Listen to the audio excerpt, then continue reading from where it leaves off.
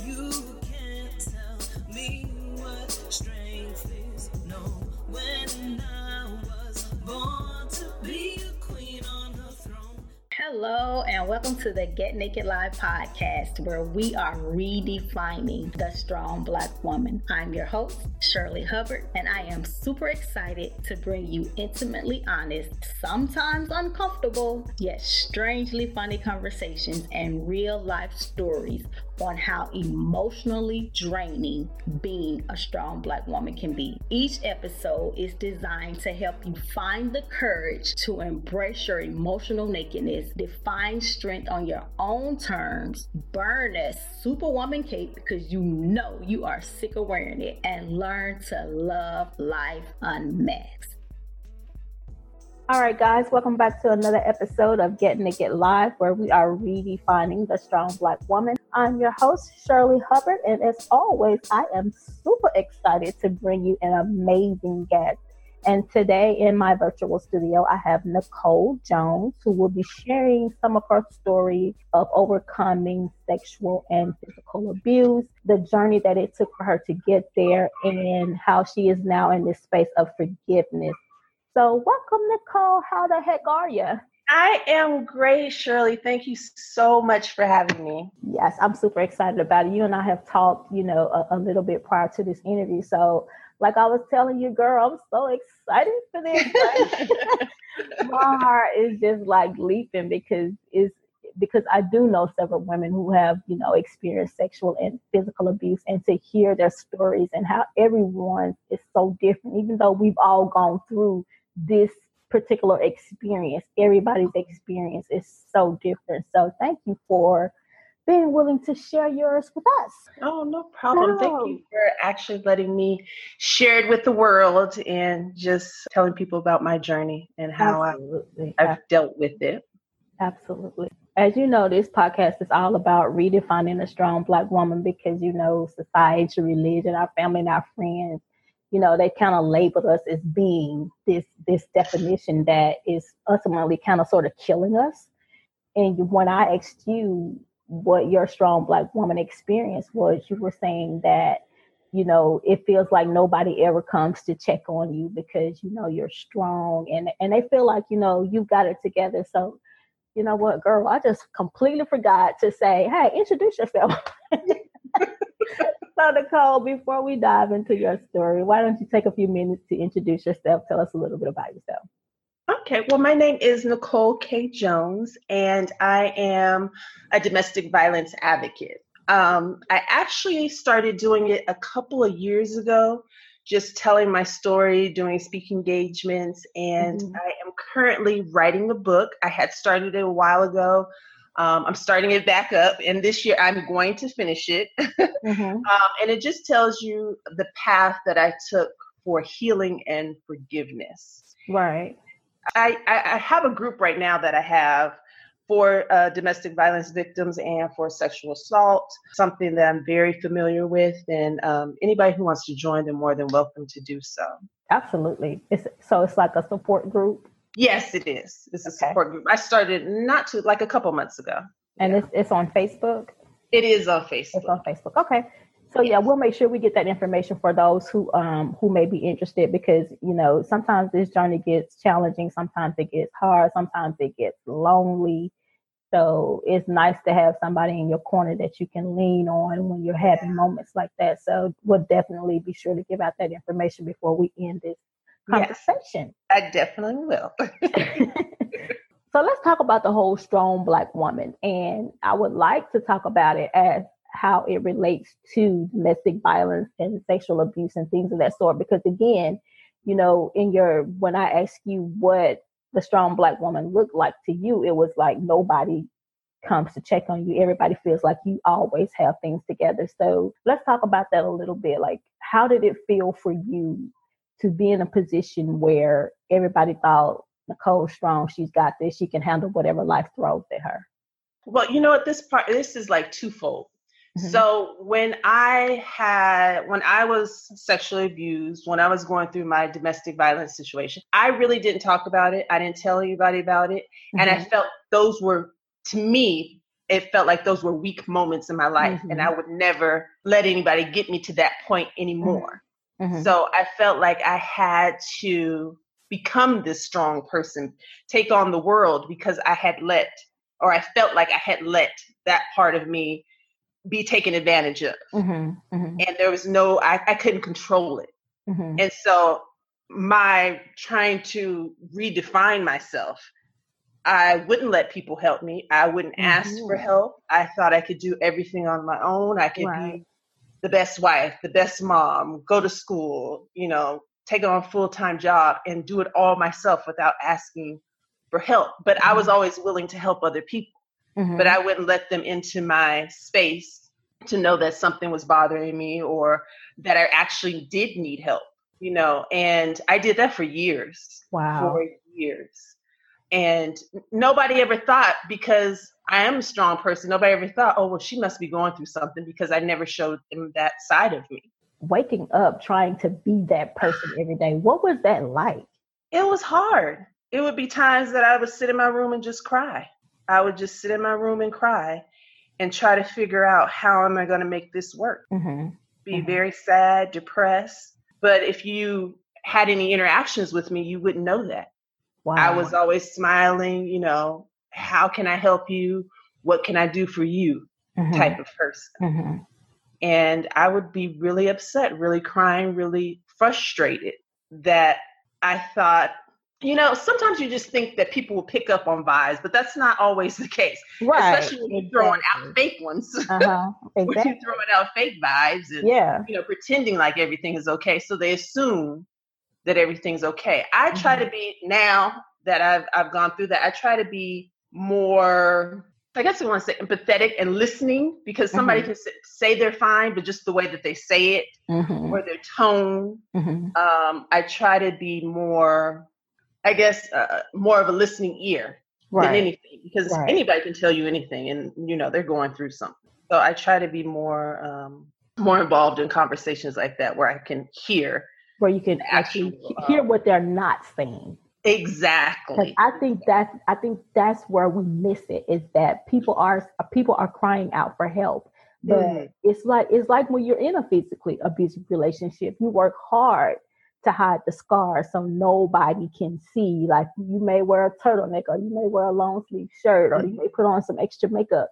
You work hard to cover up those physical scars, but we do the same thing with our emotional scars, because we don't want people to know. So I think you're right in that we need to get into the habit of hearing what people are not saying, because a lot of things are not being said. And we get up every morning and put on this facade and pretend like everything is perfect in our world, when all the while we're dying on the inside. So what are some things, in your opinion, what are some things that you think that we can do to be better listeners to the things that are not being said? I think we all are creatures of habit.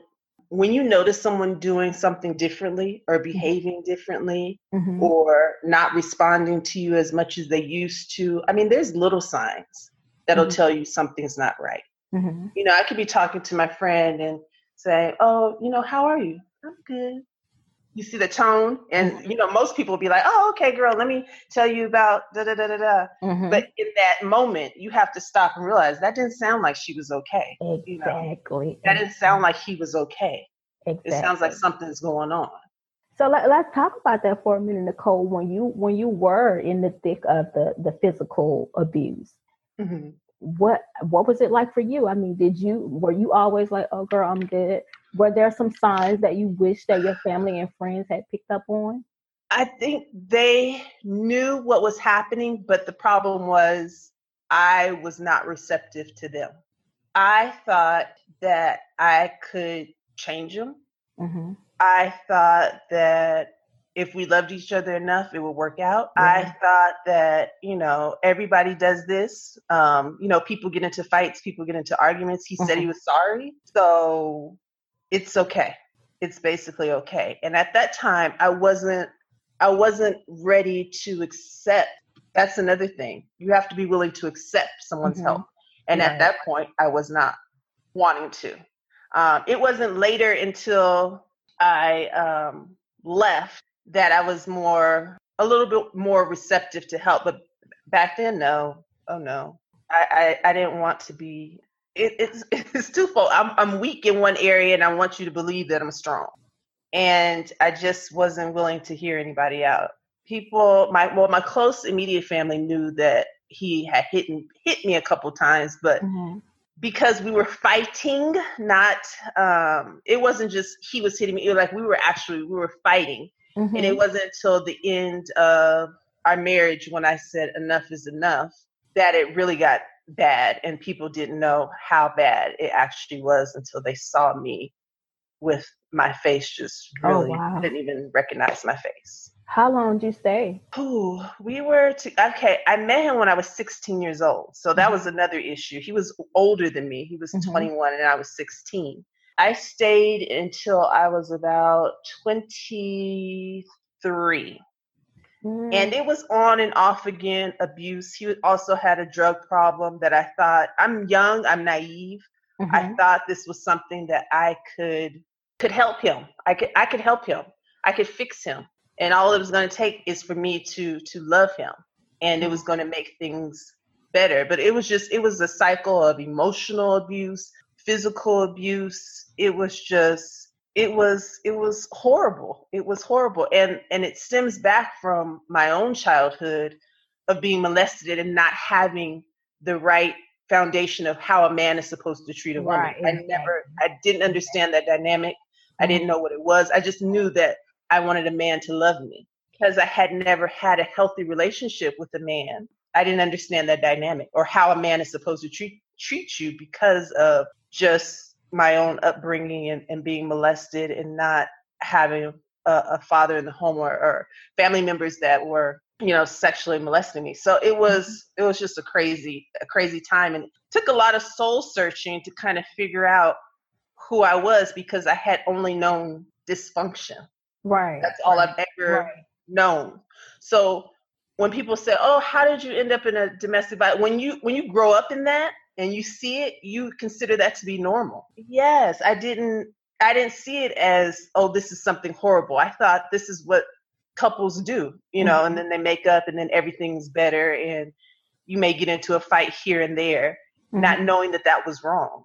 And I think it's why it's important for us to begin to have these conversations, because it's like you said, as a child, you were sexually abused. And so you're thinking that this is how life is. That's what you saw. And so you felt like that this is what relationships are all about. So I think it's important that we have these conversations now, and not only just have them among the adults in our lives, but we also need to be having these conversations with our younger children as well. Let's not just assume that they know what relationships are supposed to look like.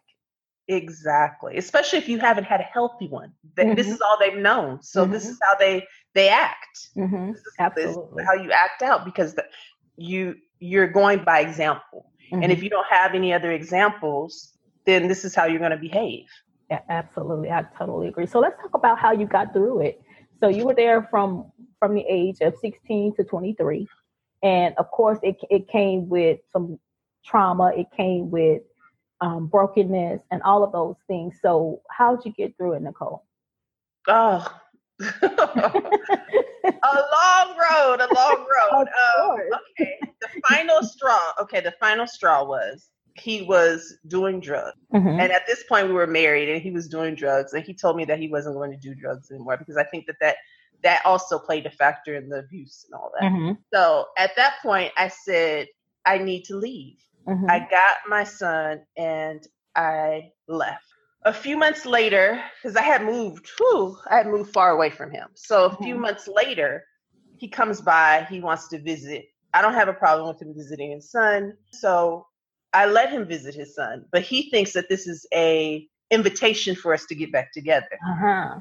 I told him no, and that let off a person that I did not even know. He went berserk, just crazy, yelling, just punching things. And then when I was like, you have to leave, we're not getting together, that's when the attack turned on me.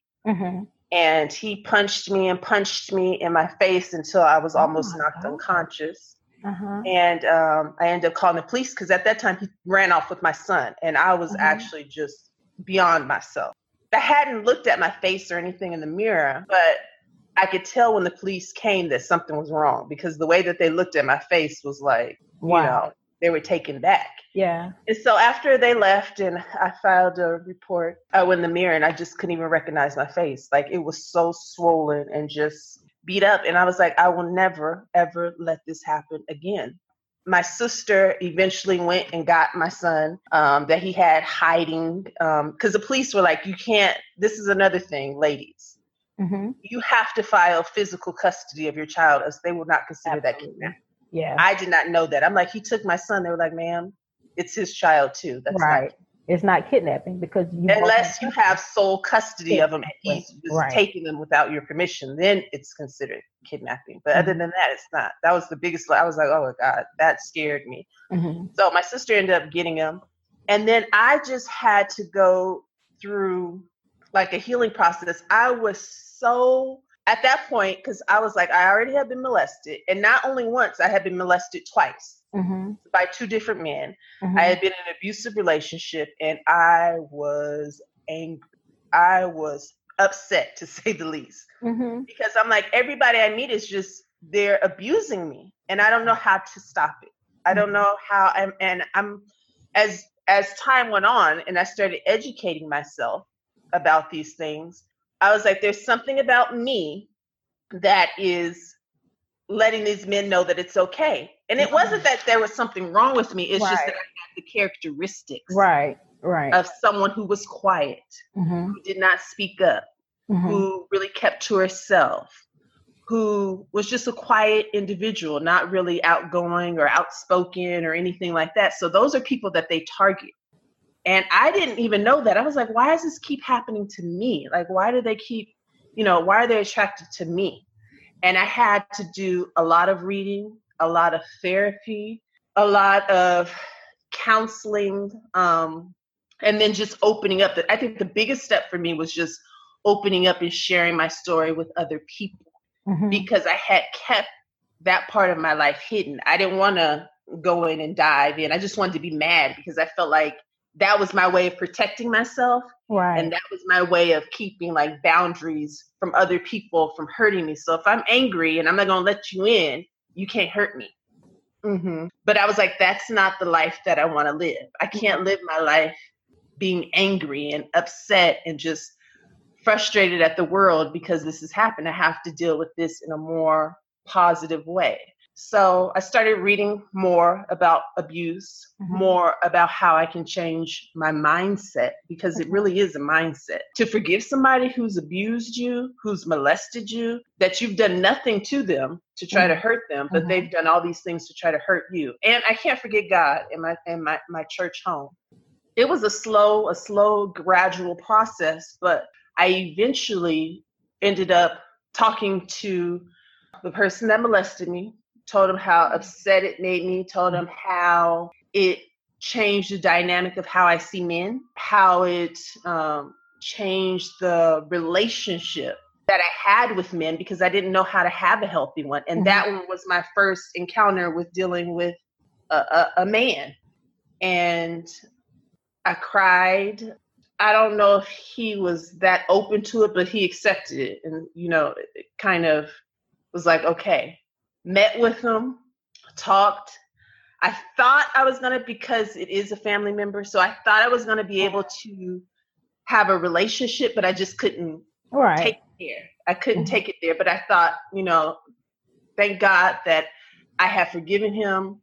I can get this monkey off my back and I can move forward. And the same with my son's father. We've talked.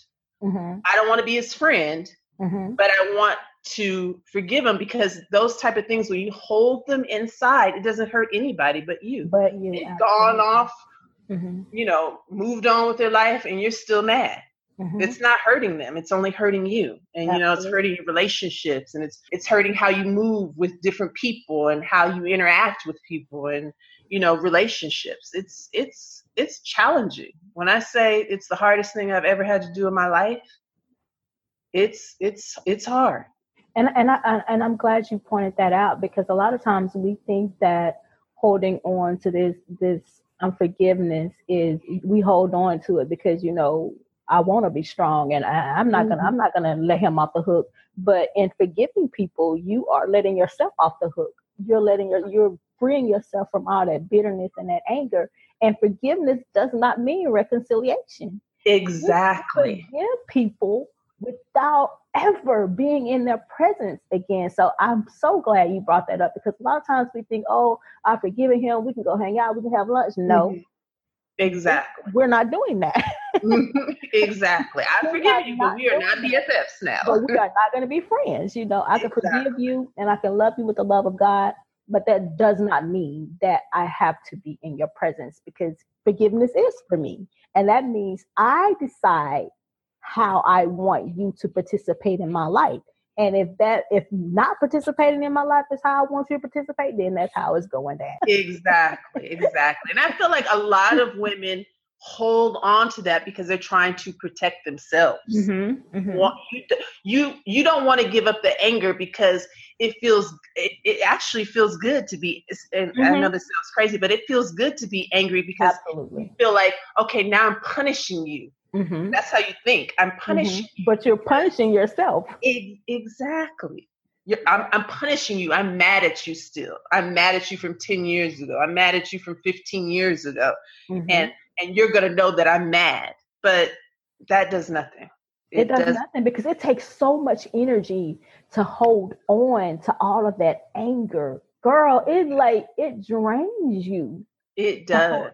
I'm telling you from personal experience, like, it drains you to hold on to all of that, because, and like you said, it affects your future relationships, because now you're wondering, is this person going to treat me the same way that he treated me? And so you always have your guard up.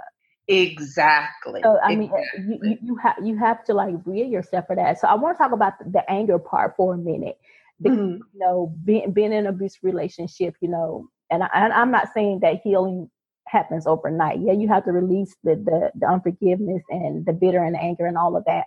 But I want to talk about, how people are always labeling us the angry Black woman. And I heard this lady say several months back, she had written a poem or something, and I saw it on Facebook, and she was like, Black women are not out here angry for no reason. A lot, in a nutshell, basically what she was saying is a lot of the anger is spilled over hurt from things that people have done and said to them in the past, and they have not been able to effectively process that hurt. So it's not necessarily that they're angry, they're hurt. What are your thoughts on that?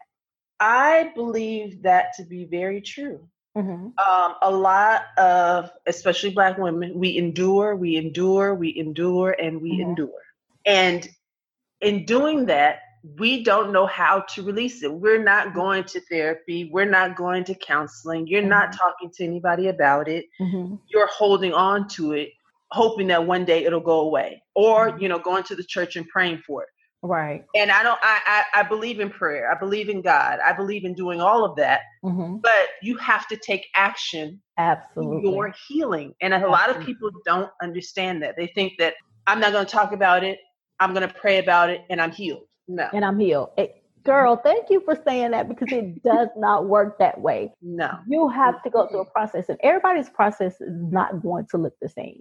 Exactly. Healing for me, it may be going for walks every day. I don't know. I'm just throwing something out there. Healing for someone else may be journaling every day. Everybody's journey is not going to look the same. So what did yours look like, Nicole? It was, I think, in the whole process, because this took years. It just didn't happen overnight. And I'm like, okay, I'm feeling better. I'm healed. Like, I still go through a process. Absolutely. Because I feel like it's always evolving.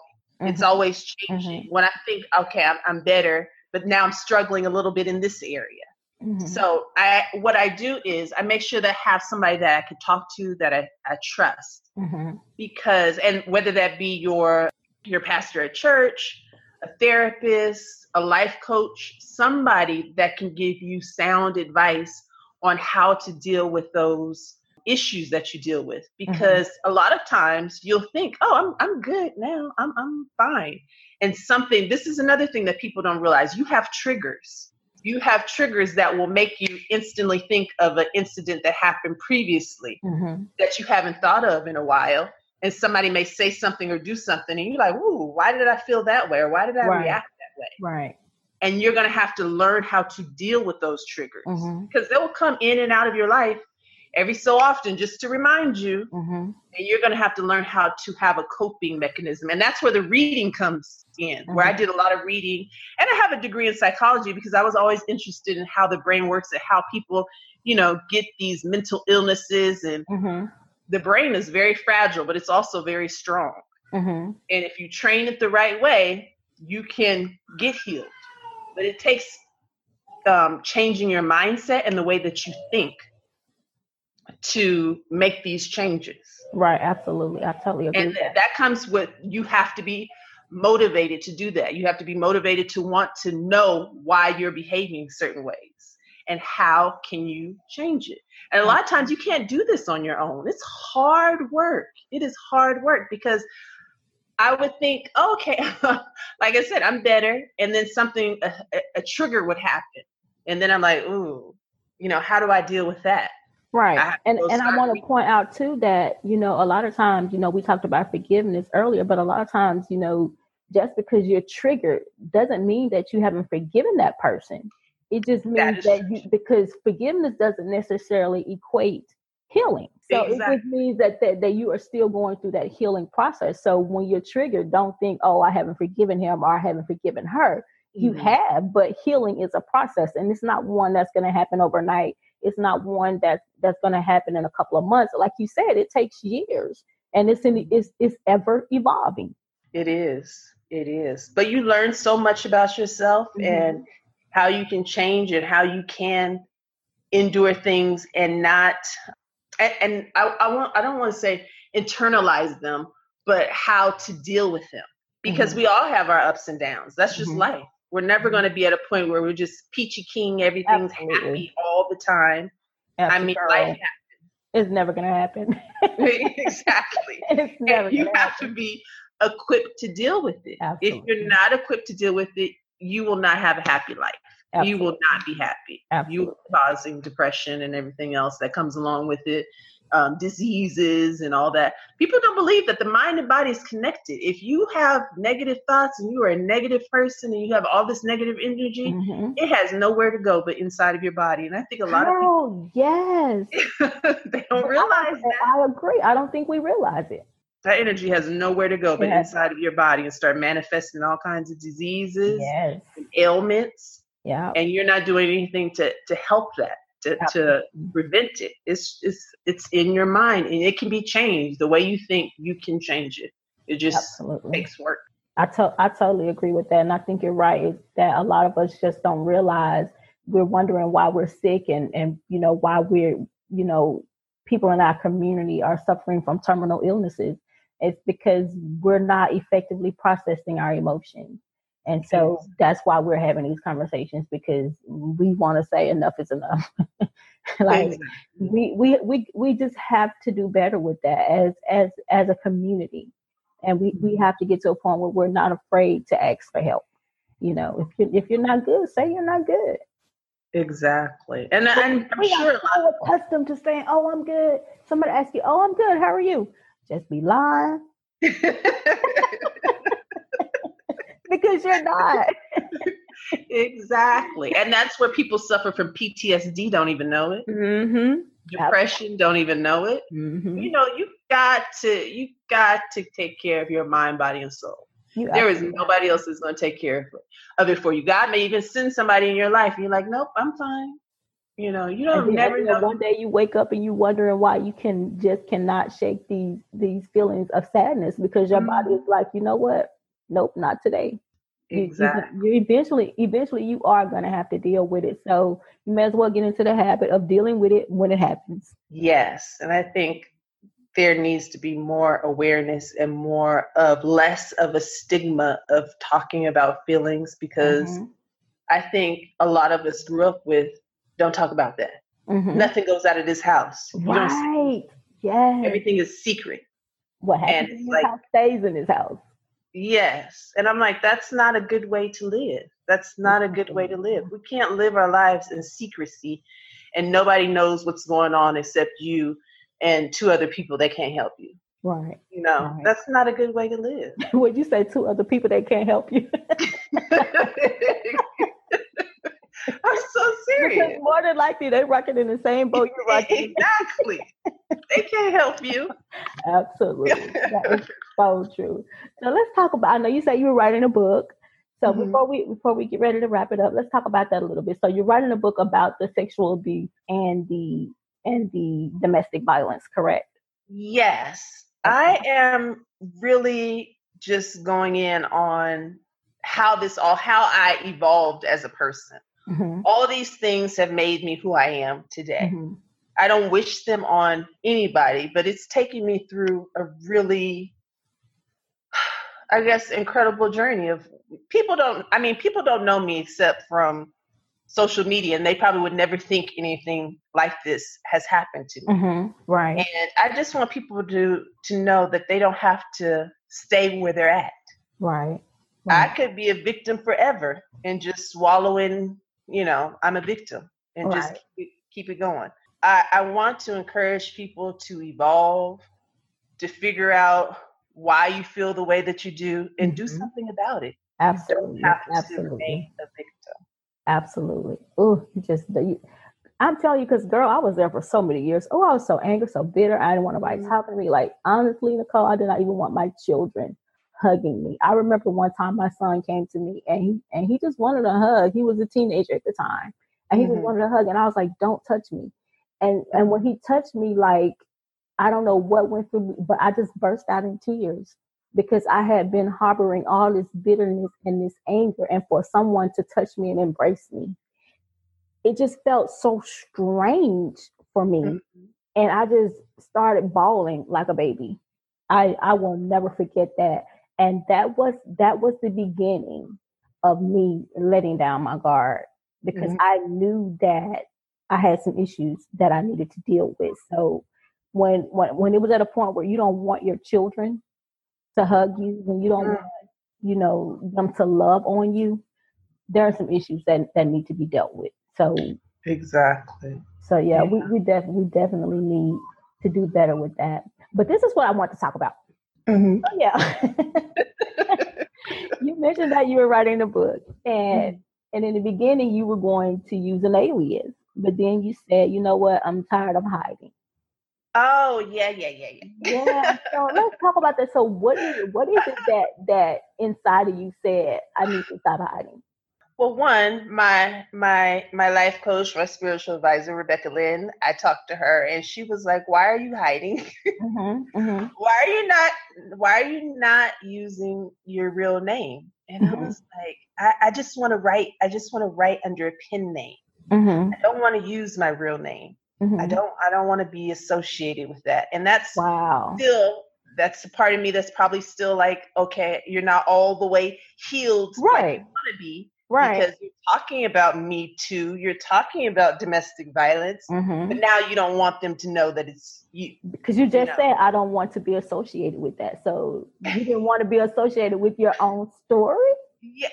It's, well, because I felt I'm not judging because I've been there. I'm not judging. I'm just asking because I've been there. But yeah, because I felt like I could tell it in third person. And I didn't want to be, when people know that you've been victimized in any way, I feel like they try to treat you different, or they try to make you seem like you're still that same person, or they may try to, manipulate or abuse. But I was like, I'm not even that same person anymore. I'm not that same person. And I became so strong and bold in telling everything under that other name.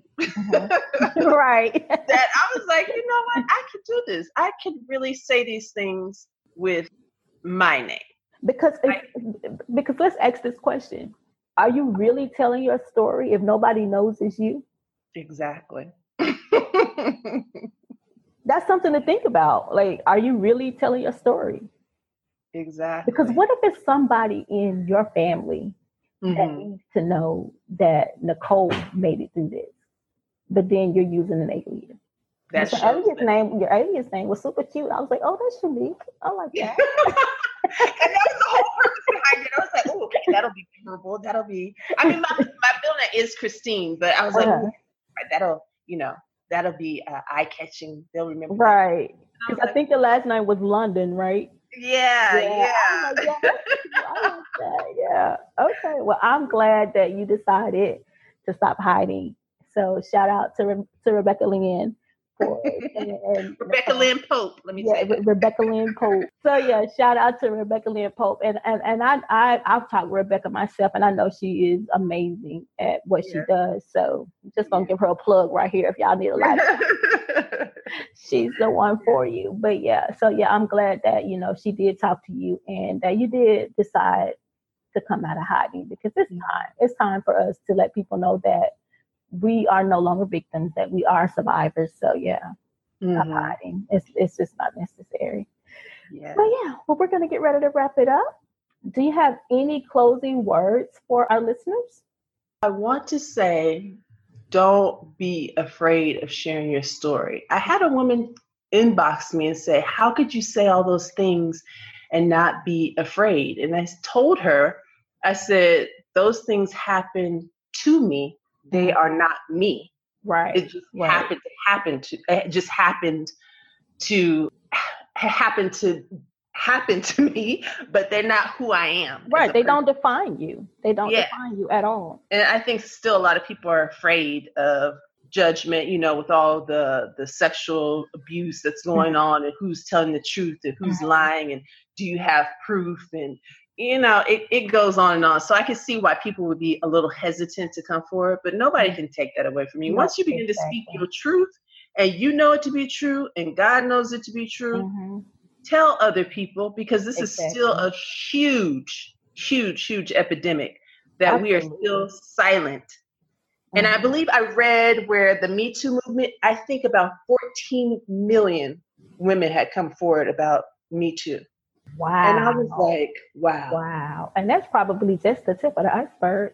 I was like, whoa. And that's why we do have to keep sharing our stories because when we share our stories, I think it gives other people permission to share theirs. So there's power in numbers. When you feel like you're the only one it's happening to, you're scared. Absolutely. Absolutely. I totally agree with that. Well, Nicole, thank you so much for coming on and sharing your journey with us. I know that our listeners are going to benefit tremendously from your story. Number one, because you're out of hiding. Right. Kudos to you for that. And then number two, because you are not a victim. You are a survivor. So we appreciate you sharing your journey with us. But before we go, tell us where we can find you in the online space and when we can expect that bestseller.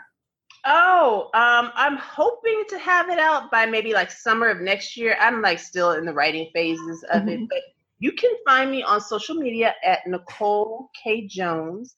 And if you are interested in, talking about your story, I'm at Hope and Healing Community. It's a Facebook group. And if you want to join, you are more than welcome to join. It's a very small group, but everybody in there has been abused in some type of way, so you are not alone. Absolutely. You want to come in and share your story, you want to come in and just talk. Great. And I'll have all of Nicole's information posted in the show notes of her episode, so there will be links to her social media and also link to that group if anyone needs to or wants to be a part of that. So if you happen to miss it now, you can catch it in the show notes of her episode at getnakedlife.com. All right, guys, we are going to get ready to get out of here. Again, Nicole, thank you so much for joining us. We appreciate your story, and we appreciate your courage to come out of hiding. Thank you so much. All right, guys, we will see you on the other side.